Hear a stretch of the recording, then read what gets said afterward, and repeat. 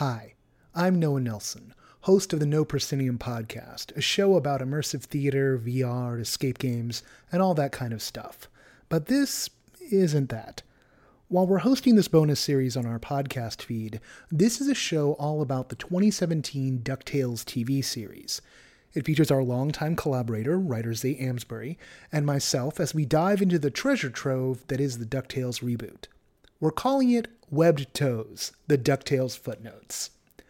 This is a show for people who have seen or are watching the series, an exploration of theme and storytelling, and it goes all over the place. Which makes sense when you realize we started doing this to replace our weekly Westworld discussion, which ran out of gas as Season 3 rolled on.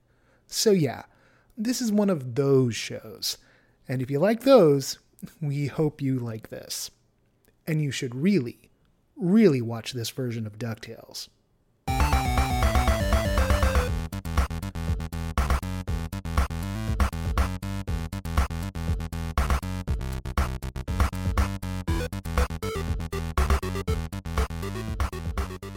They say life is like a hurricane here in Duckburg. Race cars, lasers, aeroplanes.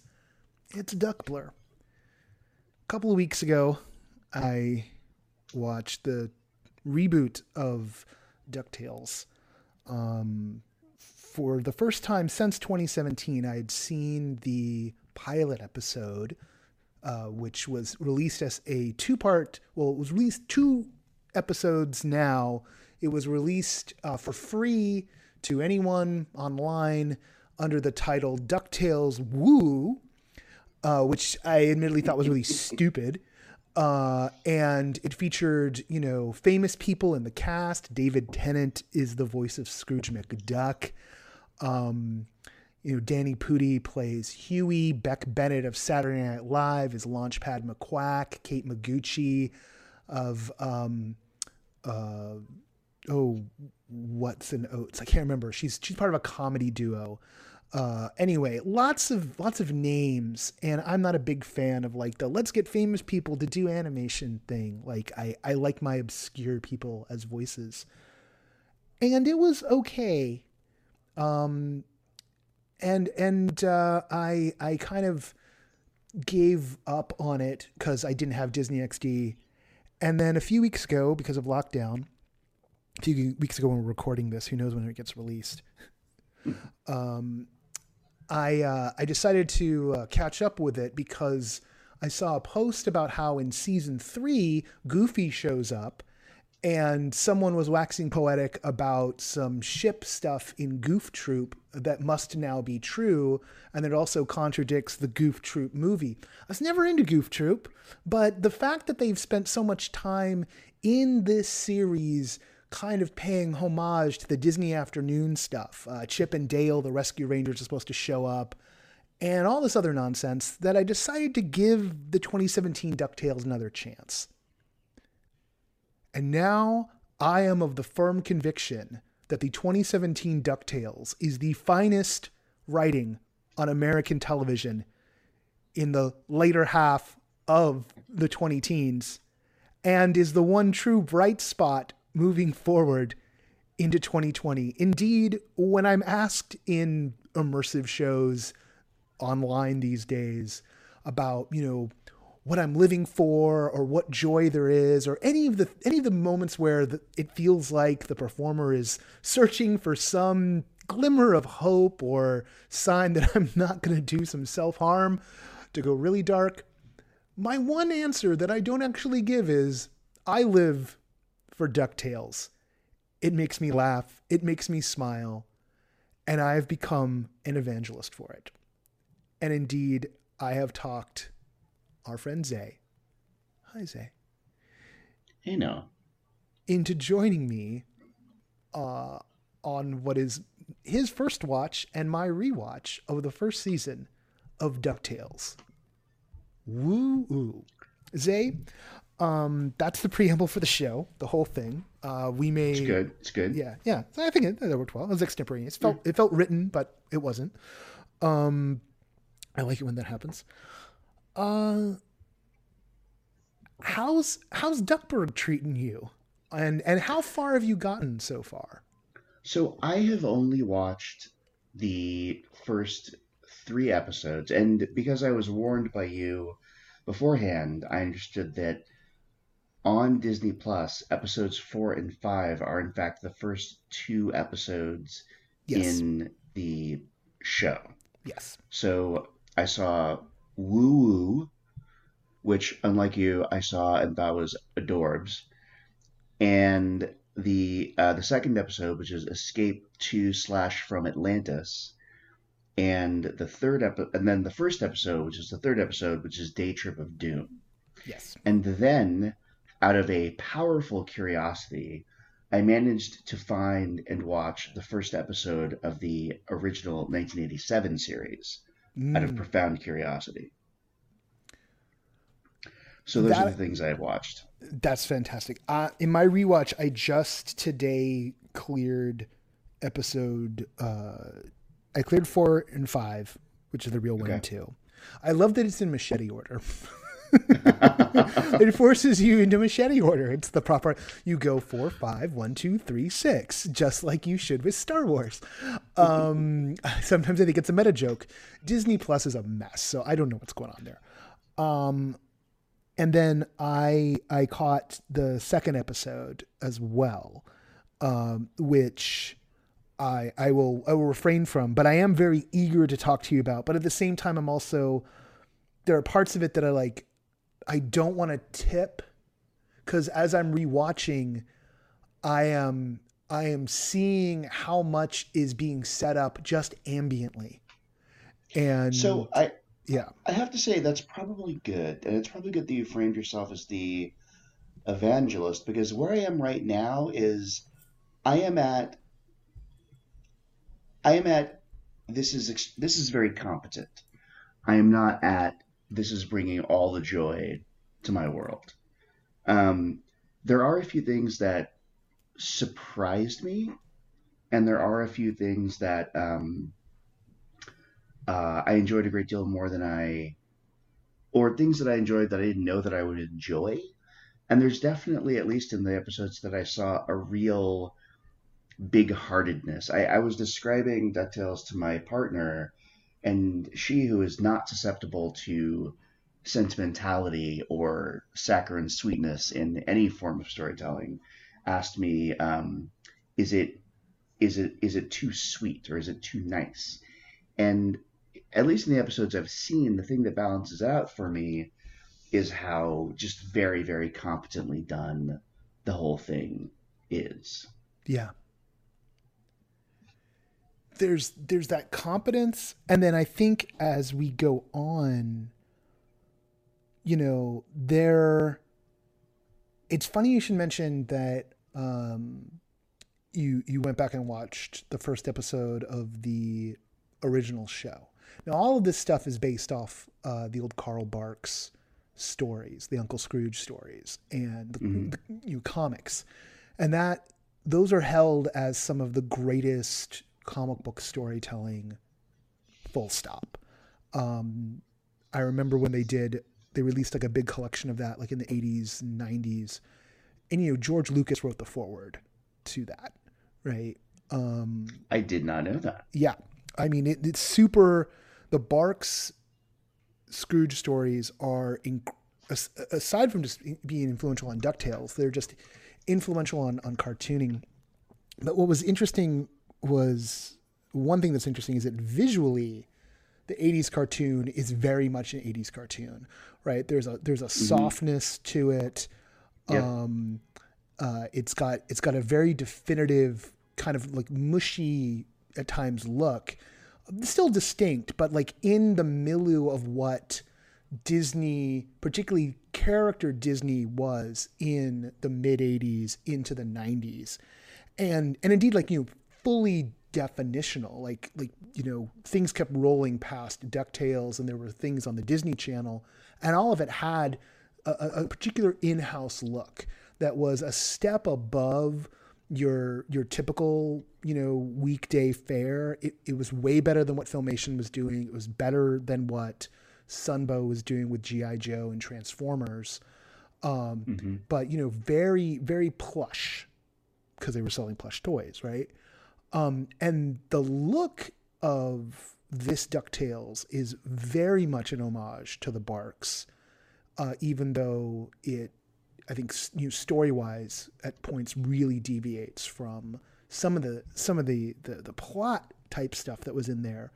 But I think like spirit wise, other than the boys, and I think the boys are interesting, but I decided, very interesting. Yeah, I decided to like watch an episode because I got to the episode in this series where Goldie shows up, and Goldie, of course, being Scrooge's great, lost love, and it was not the story I remembered, so I decided to go back and like watch the original, which was an adaptation of the Barks cartoons.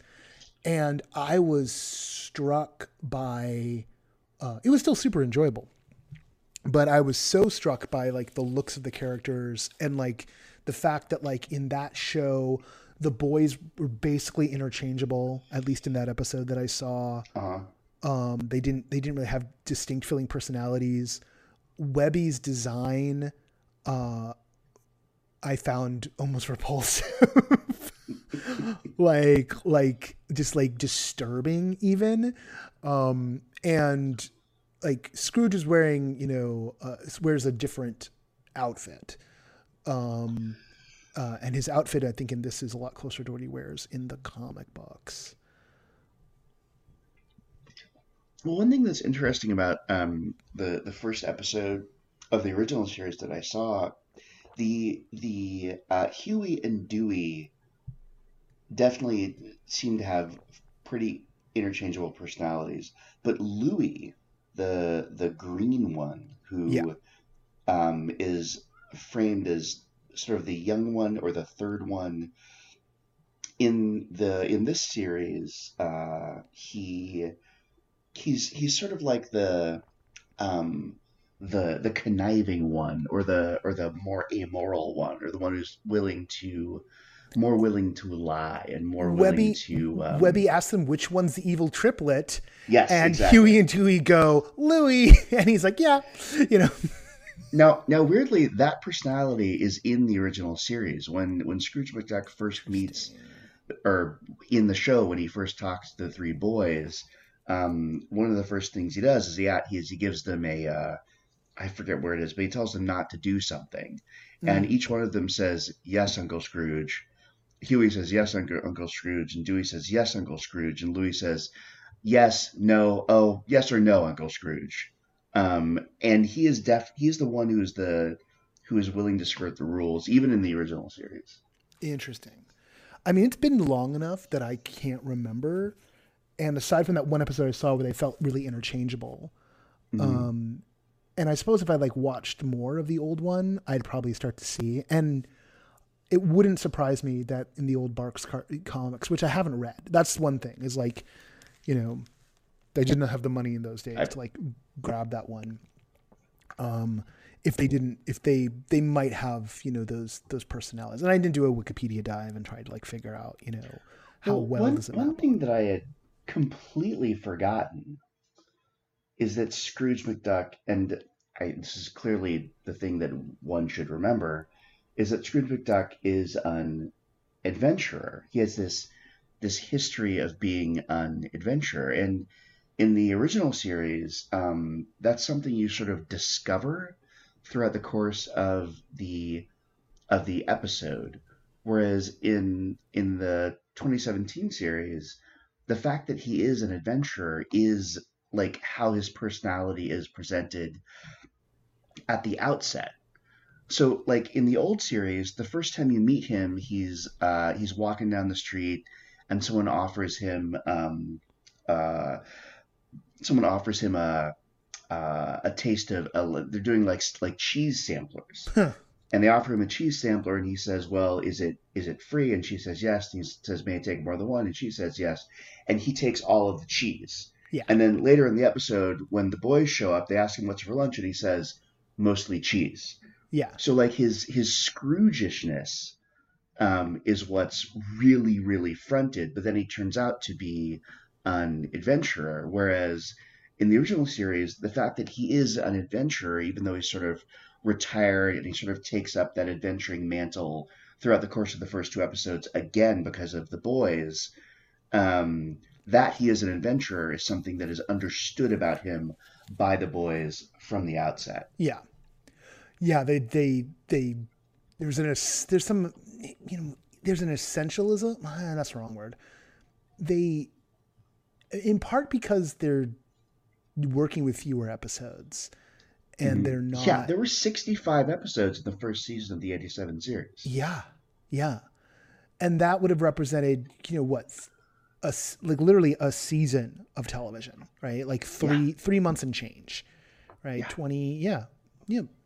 20 episodes a month, so like 3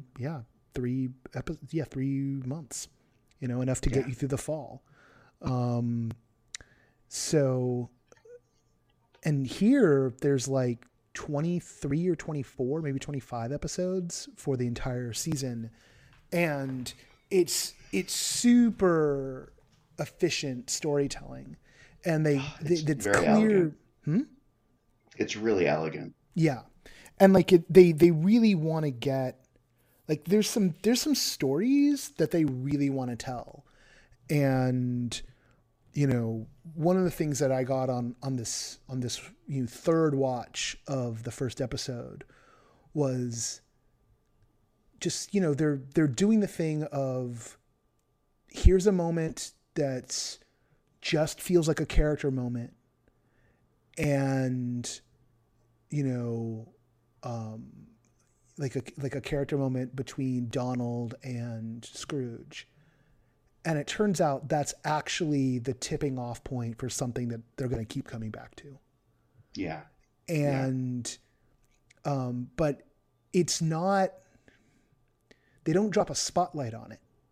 Right? Like, that's what I love is like, they don't go slow motion. They don't drop a spotlight. They don't treat it like it's exposition, even though it's literally the most important thing. It's the key to everything. And it's done as a throwaway bit of emotion. And in a moment of frustration. And my God, but that's so fantastic. And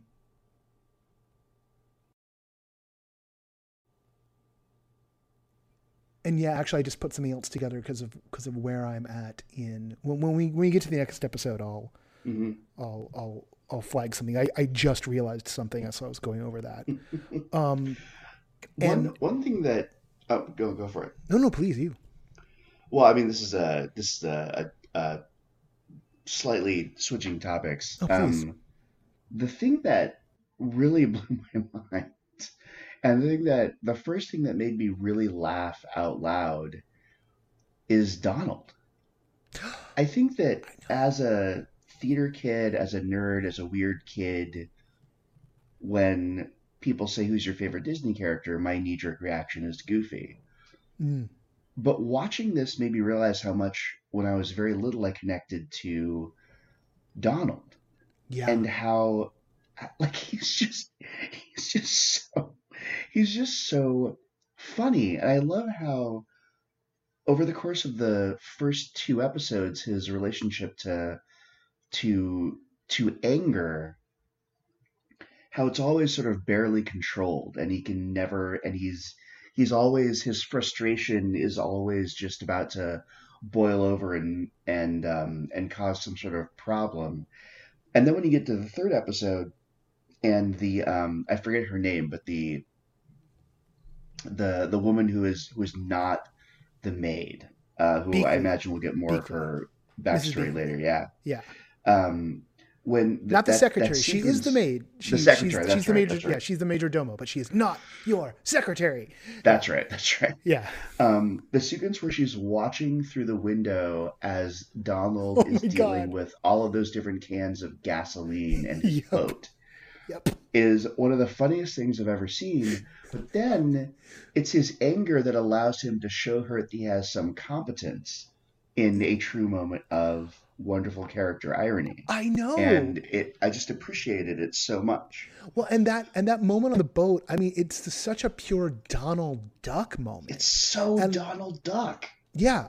And like that Donald was always something mostly missing from the original DuckTales because Yeah. of corporate mandate. Like I believe he shows up at the beginning and it's like, oh, I do not have a Donald Duck impression, so I will not try because that is a very specific skill. It's too And amazing. yeah, and so he hands the voice over to Scrooge, and like that's it, Hmm. right? You know, and then it's just like, oh nope, you can't have Donald Duck. He's too important. He needs to be in like a movie, and then they don't put him in a movie or whatever. Hmm. I think it's very telling that like Quack Pack, which I never watched, which was a Disney Channel cartoon. You know, Donald comes back round and the boys are teenagers, which just sounds like a terrible idea. Yeah, it's on there. It's on This is all on Disney Plus, by the way. For Sure it $6 a is. month, you can see any of this shit. But like, yeah, like that Donald's a presence, and this fact that he is a great character, right? Yeah. Like I'm having the same experience where I'm just like, oh, I don't remember loving Donald Duck, and Yeah. thinking about, you know, particularly because like, you know, we didn't get a lot of Donald Duck. Like that was a problem growing up and not having cable as a kid, is that the Disney stuff was on the Disney Channel, but all the Warner Brothers stuff, the Looney Tunes, that was just on ABC Saturday morning. Ironically enough, now that, you know, ABC is owned by Disney, but like, you know, the Bugs and Daffy hour was, you know, like, I don't know, 9 a.m. or 10 a.m. on Saturday mornings. And it was the same Uh-huh. the same 13 cartoons rotated over a 3-week cycle, but Yeah. they were the greatest cartoons ever made. You know, it was, you know, every 3 weeks you got to see What's Opera Doc, you know, Right. and there was another Roadrunner cartoon and there was hunting season, you know, and just Yep. becoming enamored of Daffy Duck and thinking that Donald Duck was like, you know, whatever knockoff because you're a child and you don't know. Right. And then here having Donald and just having this pure, I mean, he's rage, he's id, and it's both Uh-huh. his worst quality, but also in that moment with the Beagle Boys, it's his best quality, you Yeah. know? Yeah. And that she recognizes it. It Yeah. also really sells that moment. Yeah. No, and there's this like somehow the show managed to do, and I think it has something to do with the fact that like, you know, I've noticed, and this is one of the ways I think I sold it to you weirdly enough. I've noted that like every episode has the story credit is by the entire freaking writer's room, right? Interesting. Yeah, like check your next episode. You'll see the screenplay will be by one or two people, but the story Uh-huh. credit has like 9, right? Like the room is crediting itself. Wow. And you know, they'll take a moment like at the beginning of that episode, you know, 3, you know, cuz you know, Scrooge calls for a house meeting, and in a perfectly Scrooge moment, he's like, rule number 1, my space is my space. You know, my library, my bathroom, my this. Rule number 2, refer to Beakley for all the other rules. Goodbye. And he just leaves, Yes. right? Yeah. And he's like, oh, like, I'm done. You know, I've said you need to say. And Beakley's like, here are my rules. And they're very detailed. And she and Yes. Donald start getting into it. And the kids are like, are they going to kiss? Ew.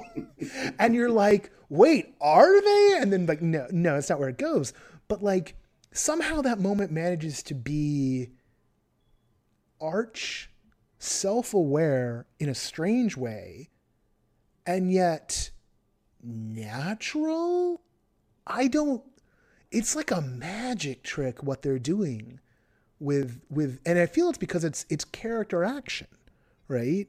Like, Yeah, it's all character. It's yeah, all character. It's so elegantly done. I mean, one of and the watching that first episode of the original series really highlights some of these things for me. So, like one of them is the legendary Scrooge McDuck swimming in money thing.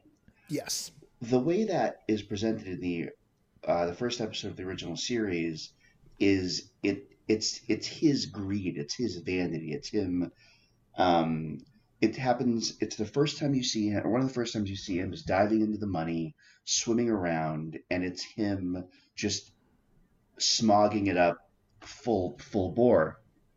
Um, but in this series, the first time you hear about the swimming in money, it's a legend that the boys or that the brothers are attaching to him.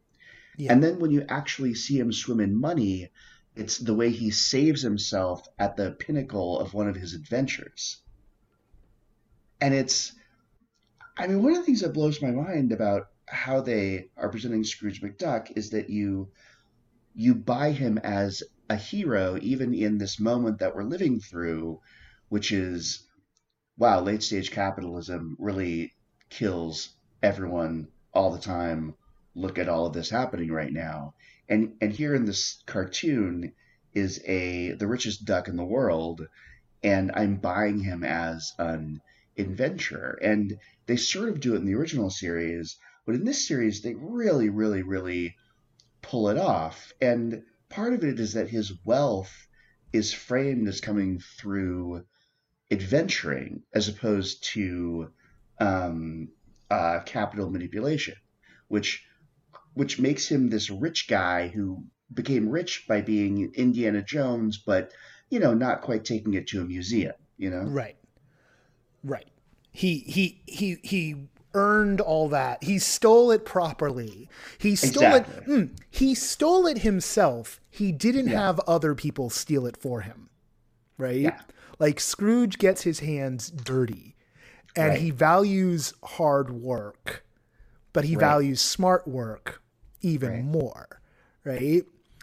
And I think there's, and as the show will go on, obviously right from the start, Glomgold's established, who's who wants to be the world's favorite Scottish billionaire duck, right? Which is just a Look, man, wonder.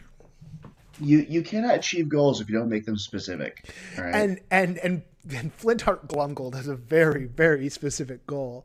And there's going to be other villains who are also motivated by riches and greed, Mhm. and I mean, yeah, it is definitely funny. I mean, like I posted up that I was watching it, and like one of my friends was like, oh, when do the boys guillotine their uncle? And I'm just like, okay, look, I get it, Exactly. billionaires bad, blah blah blah. Yeah. But Scrooge McDuck, Scrooge's. I mean, it's like with Bruce Wayne or Tony Stark, right? Like it's the hope that somewhere out there, one of these rich guys, the only reason why they're not saving the only reason why they're not like fixing the deep structural problems of the world is they are too busy, fighting a gold-eating dragon who's trying to eat all their money, right? Or something of that nature. They are self-absorbed, but they've got an unlimited supply of death curses on them, so they're a little Hmm. preoccupied. And just I mean, look, when we do have billionaires who try and do some good, like Bill Gates, they get massive conspiracy theories thrown up around them about how they're the real Right. source of all the evil, right? So, billionaires shouldn't exist, but if billionaires are going to exist, I prefer that they were Scrooge McDuck, even For more than real. than For Tony real. Stark or Bruce Wayne. And I think it's a tribute to how clearly defined Scrooge McDuck is, that while listening to David Tennant go just, I mean, just as Scottish as any human mouth can possibly get, and not see him as, oh, it's the retired doctor show. Yeah. Well, and yeah, because like when I first watched it, I could hear when I first saw the show a couple of years ago, I could hear him so clearly it bugged me. Hmm. And then when I watched it again for the first time a few weeks ago, like I still heard him, but I stopped seeing him voicing it. You know? I understand. I understand exactly what you're saying. Yeah, yeah. Yeah. And then now that I've watched the entirety of the first season, I just hear Scrooge. I will say my one fun, oh, I know that voice was watching the first episode of the 1987 series. The antagonist is a character named El Capitan. I heard that voice and I thought, wow, who is that voice? And it turns out that it was voiced by Jim Cummings. Yep. Yep. Who, of course, is Winnie the Pooh and the Tasmanian Devil and Hondo. And it was just, I don't know, it was nice. Oh, wait, it was nice. Jim Cummings and Hondo? Yes, Jim Cummings is Hondo. Oh my God. And isn't you didn't he also know that? Isn't he also Darkwing Duck? Yes, he's Darkwing Duck. Yeah. I did not know that he was Hondo. He's Hondo. Wow. No wonder I like that character. Right? Oh my God. See, it's so funny how that is. Right? Yeah. That I mean, there's so much to getting the right talent into a role, right? You know? It's why when like a great role and a great actor meet up, it's bliss. Yeah. You know? Yeah. That's funny. I believe he does some voices in this show. He does. And he does. I looked it up and I think the voices that he does are a bit of a spoiler for how strange this show seems to get. So I'm just going to hold off on saying those names. The show gets, well, I mean, you know, it was a selling point for me because like when they came around and they were announcing, I remember at Comic-Con last year, you saw the news coming out and like they put out the character poster for season 3 and it was like, hey, remember all those characters you loved from Disney Afternoon? Yeah, we're going to put them all into DuckTales season 3. And I was just like, oh my God. And I haven't seen this episode, but like one of the things on there is like, so they do in season 3, I haven't seen it, but I know they do like, they catch up with, they catch up with life in Cape Suzette. And mind you, Cape Suzette gets mentioned first episode. And so you meet, Kit Cloudkicker, who's the sidekick in Tailspin, has grown up and he looks like Baloo a bit, but not. So it's Kit's coloration, and Kit's hat and Kit, you know, riding his, you know, skyboard, but he's got Baloo's weight problem. He is a big old Baloo bear. And I'm like, wow, he grew up to be his idol, you know? That's cool. And just knowing that like, yeah, that entire world kind of exists in a real way. And it has that feeling of this is how we imagined it was when we were kids. Right? But for whatever reason, like, you know, they didn't, like all that stuff where you want to watch these characters interact, et cetera, et cetera, et cetera. And then lo and behold, you know, now all this time later, yes, they're going to give that to us. But they're also giving us so much more.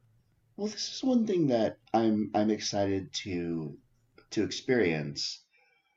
'Cause one of the things I remember, one of the transitions for me out of childhood shows and into grown-up shows can be exactly defined by the difference between memories of these cartoons. Like I have no sense of storylines in the first DuckTales series any more than I have memories of storylines in Looney Tunes, you know, which are sort of like at the edges of my childhood memory. I don't even really have memories of storylines. Like I sort of in G.I. Joe, but not really, a bit more in Transformers. But it was all just this sort of standing now, like this just story that was happening. It was more like a myth or a folktale that just sort of happened in this one space. And then Robotech happened. Oh, God. And it just like, oh, this person can die and not come back, which means we have to move forward. How is that? And it was just, I mean, it was as shocking as the process of puberty that time could move forward in these fictional universes, you know? Oh yeah. And I'm Well, curious to see like these feelings that this new series of DuckTales elicits, how they move forward in something that seems a little more structured and is meant to move forward as every TV show in a post Lost Netflix world has to. well, and that was one of the things as I was digging around trying to find like the Goldie episode or the original, and also being reminded of things like the existence of Bubba Duck, which I did not want to remember existed, and then the existence of Gizmo Duck, which I was happy to know existed, or to remember, and seeing that they would do arcs, they would do, and this was something that was, common in like somewhat common in our youth, and it started with GI Joe, because GI Joe, was first a mini series, and it was like, here are these 5 episodes, we're going to run one a day, or maybe it was even just 4 episodes, and they like either gave the shows to the TV show stations and then like bought a bunch of ads, or all the different ways to do it, because it was all designed to sell toys. And we bought them. Oh boy, did we buy them. Yeah. And That's true. That was the version of things moving forward, was when there was a new character, when an old character had a new outfit. Exactly. They would do a mini or a series. new piece of technology. Yeah. And they wanted to introduce the new toy line. I mean, famously, Transformers the movie, which, killed Optimus Prime, was just a cynical move to like clear out the old toy line, bring in the new. And they always said like, oh, we didn't realize what we were doing, and then we found out we traumatized all these children. And like we were just told to make room for the 86 line. Like, we've got these new designs. They don't match the old ones. Clear them out. We've got new molds in the factory. But like, yeah, I mean, because Robotech, which famously was, dog welded together between 3 different shows, Macross, Genesis Climber, Mosapetta, I think was the 3rd one. And then I can't remember the middle one, what the actual name was. Nobody remembers the middle one. Yeah, I mean, the middle one was, to us, was called Robotech Masters, or was like Southern Cross, but like it had a Southern Cross was the one we got. Yeah, like it was called, I think its Japanese name was something different. I don't know. I occasionally go on deep dives of Robotech, and actually right now the Robotech comic book did an interesting thing. No. What? Are you going to make me read a Robotech comic book? No, maybe. So like, this was funky, because like, no, number one, quick ad: do not buy any of this stuff. What you do is you get yourself access to Hoopla, which you do with a library card. A lot of the major library systems have a deal with Hoopla. And they have a deal with other digital. There's a lot of digital online libraries. You can check things out. With Hoopla, you can borrow up to 15 titles a month, and that can be ebooks, movies, audiobooks, records, or comic books, including graphic novels. And just so happens, DC Comics has a day and date deal with Hoopla for the digital editions of their graphic novels. So when a collection comes out, you don't have to wait. They also have a massive catalog of IDW and a lot of Marvel, no day and date deal, a lot of Image. I've read all of the crossover Teenage Mutant Ninja Turtles Batman comics that way, and I've read a lot of, I finished off Brian K. Vaughan's Paper Girls that way. There's a bunch, want to catch up on Stray Bullets because you never did it. It's in there. It is a smorgasbord, and you want to do Usagi Yojimbo? It's up in there. You want to do Lone Wolf and Cub? You're welcome to it. It That is sounds lovely. it is fantastic, and it has a really good iPad app. A really Excellent. good iPad app. It also works on your laptop, and technically it works on your phone, but reading comics on your phone is stupid. One of the things in there, and I can't remember which publisher. It's one of the smaller publishers. Has the Robotech license right now, and I mean Robotech. That's mired in all sorts of stuff. One of the things is actually really interesting is the novels that were done, which retold the series and then also continued the series past the point of when the series was ended. And there were a few novels that covered what was going to be the sequel to Robotech 2, The Sentinels. Those were written under a pen name, I believe it was Jack McKinley. And that was a pen name of Brian Daley and James Luceno. Brian Daley, who wrote the Han Solo novels. Really? I remember them well. And James Luceno, who, and Brian passed, I think, in the mid-late 90s.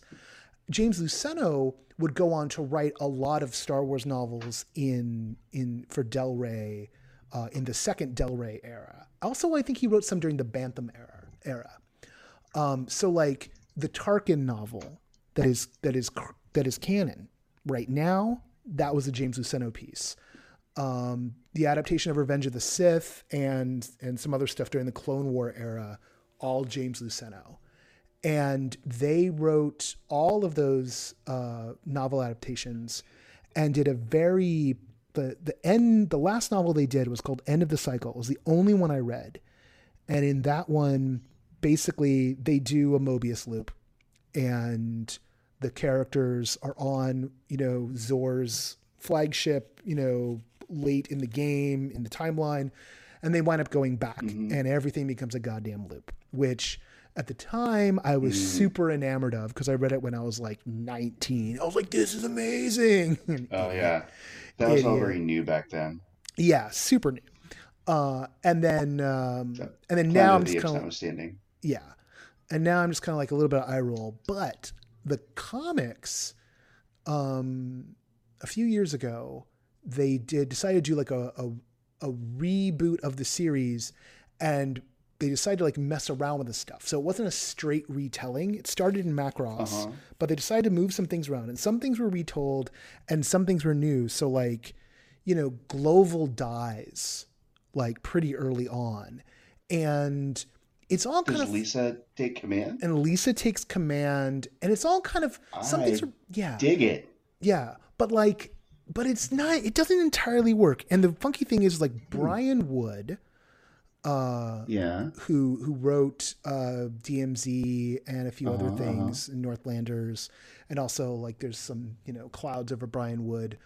Brian Wood was the first writer, and then his I think the cloud over him got too big, and then Simon Furman, who wrote Transformers for like a generation, the Transformers comics, he took over for a while. And I think he might have closed out the series. But then at the end of the series, I'm just going to full spoiler here, they do a weird thing and they bring in that idea that time travel is possible. And they basically, and like Dana Sterling shows up early because she's like in cryo in the SDF-1, had been sent back, and the timeline breaks down. And now they're doing a series called Robotech Remix, and an adult Dana's running around at a time when like her friends from Southern Cross are all children, and Max and she's like she's like basically Miria's roommate, and like Max and Miria aren't together because they fucking hate each other. And it's actually like weird and strange. And Max was always my favorite. It is very much not, they're like, we're not retelling the story, but this is also kind of a sequel while not being a sequel. And we're just going strange. And it's like, okay, go strange. So they can also go strange, they can play with all the toys at once. So they're like, they've got Rick, they've got Max, they've got Dana, they've got the Invid. Wow. They're playing with everything. And there's a little bit of like, why shouldn't you? You know? Because the Robotech toys, the characters, are a lot of fun to play with. And it's just, and there's some of that, there's that spirit like in that, you know, Disney afternoon spirit that DuckTales have of like, let's get all the toys and you know, make them play together, right? That's what's going on in the book. But, you know, in that classic Robotech soap opera way, right? Like that was the thing about Robotech. It was a soap opera. Right, which I think I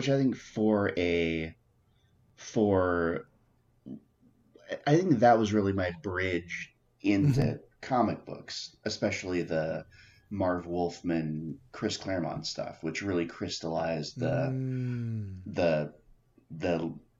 late 80s comic book as soap opera thing. Yeah.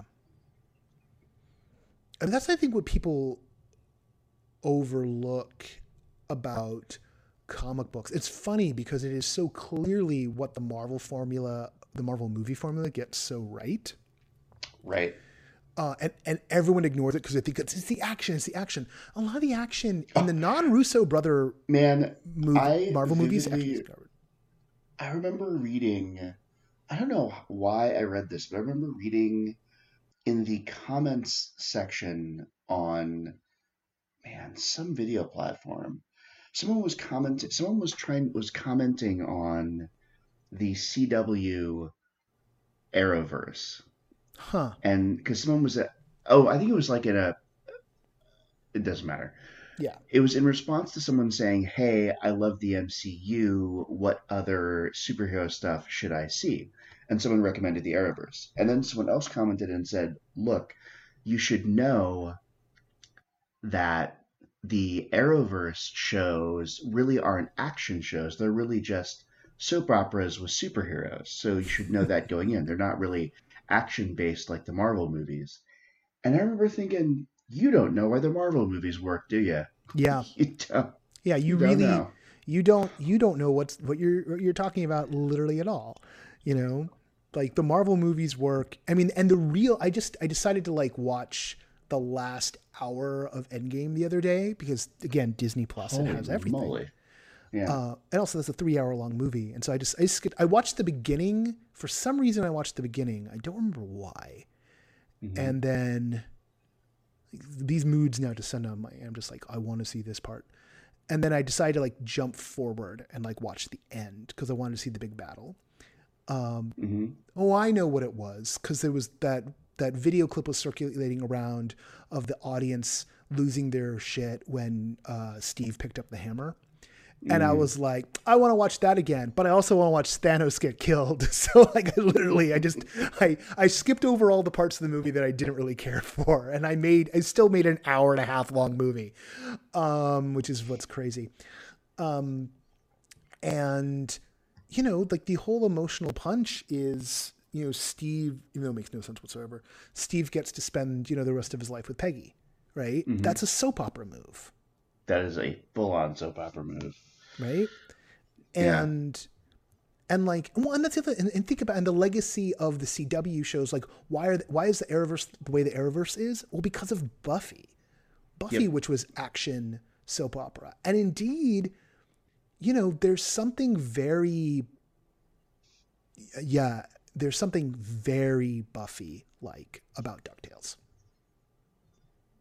And I think over the next few episodes, you'll start to grok. But okay. I would venture. Right. I want to put a pin in this. I want us at the end of this season to discuss the structure of a season of DuckTales and compare it to a season of Buffy. I can have that conversation. Good. All right. Because that's a conversation we're going to have. Excellent. On that note, given that we've covered large chunks of our childhood, and how about we do this? Since this is not a no proscenium or whatnot, what's your, aside from the things we've talked about, Uh-huh. What is a character? It doesn't have to be character beat, because I've got something in mind I want to share, and so I will be able to go for scene 2. So think about this for a second. What's something that surprised you, other than the things we've already talked about in these first 3 episodes? Some element that made you go, that even it might have even occurred as an afterthought. Do you have anything? I think that aside from the biggest thing for me is Donald Duck. Yeah. We already talked about that.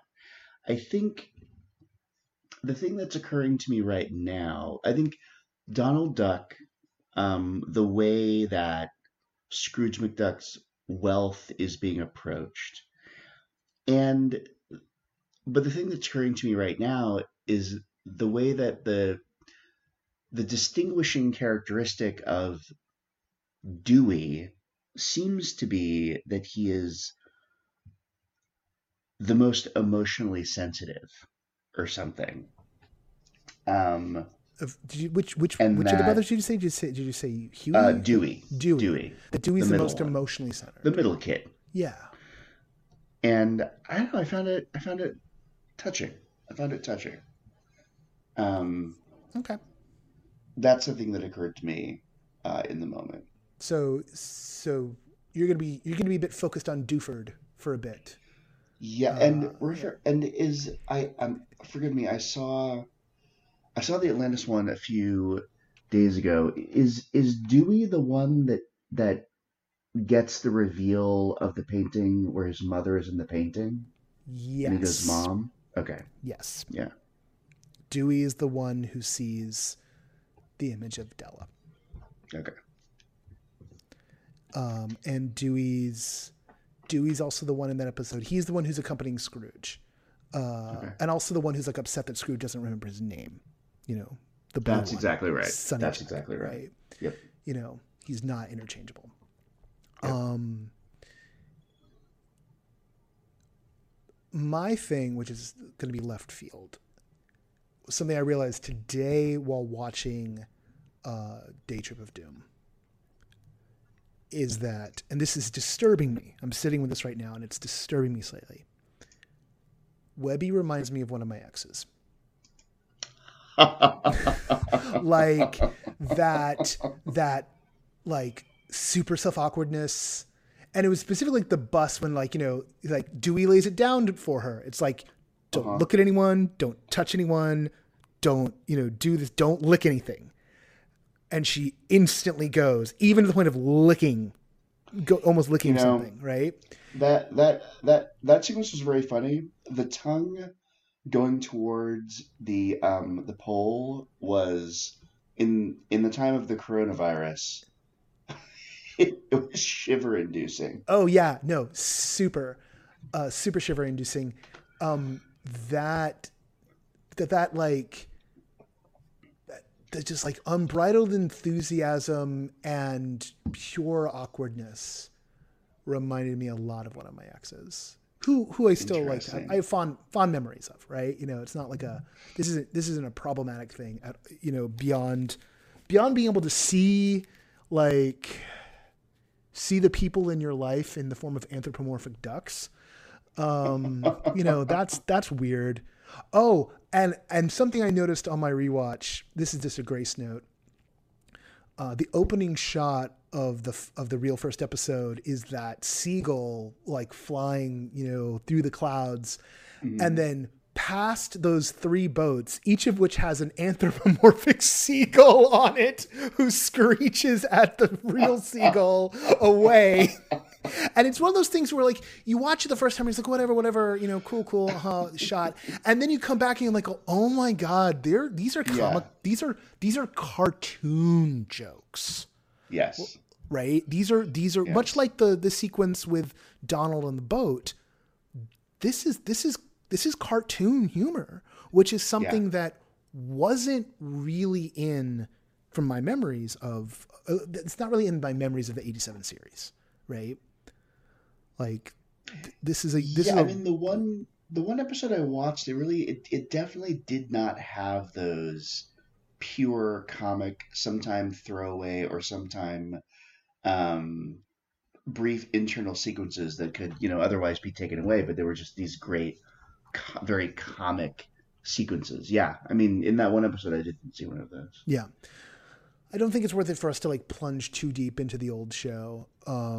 Although maybe when you come across Goldie and maybe a couple other things might be worth, and maybe even apparently Bubba Duck shows up in season 2 of this one. And so maybe we'll torture ourselves with the original Bubba Duck. I mean, I don't feel much motivation to do that. I was just really curious to watch that first episode. Yeah. Yeah. All right. Your assignment is definitely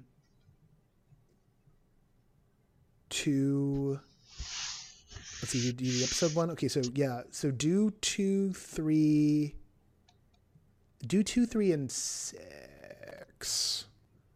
2, 3, and 6. Because 4 and 5 is okay. Yeah. So two, right, three, of course. Yeah. Yes. Yeah. Do 2, 3, Done. and 6. Do the next 3. Excellent. And then we'll find a time to talk, and I'll figure out the rest. And we'll just, I'm just going to store these like their goal. All right. Maybe I'll swim around in them like a porpoise. Okay.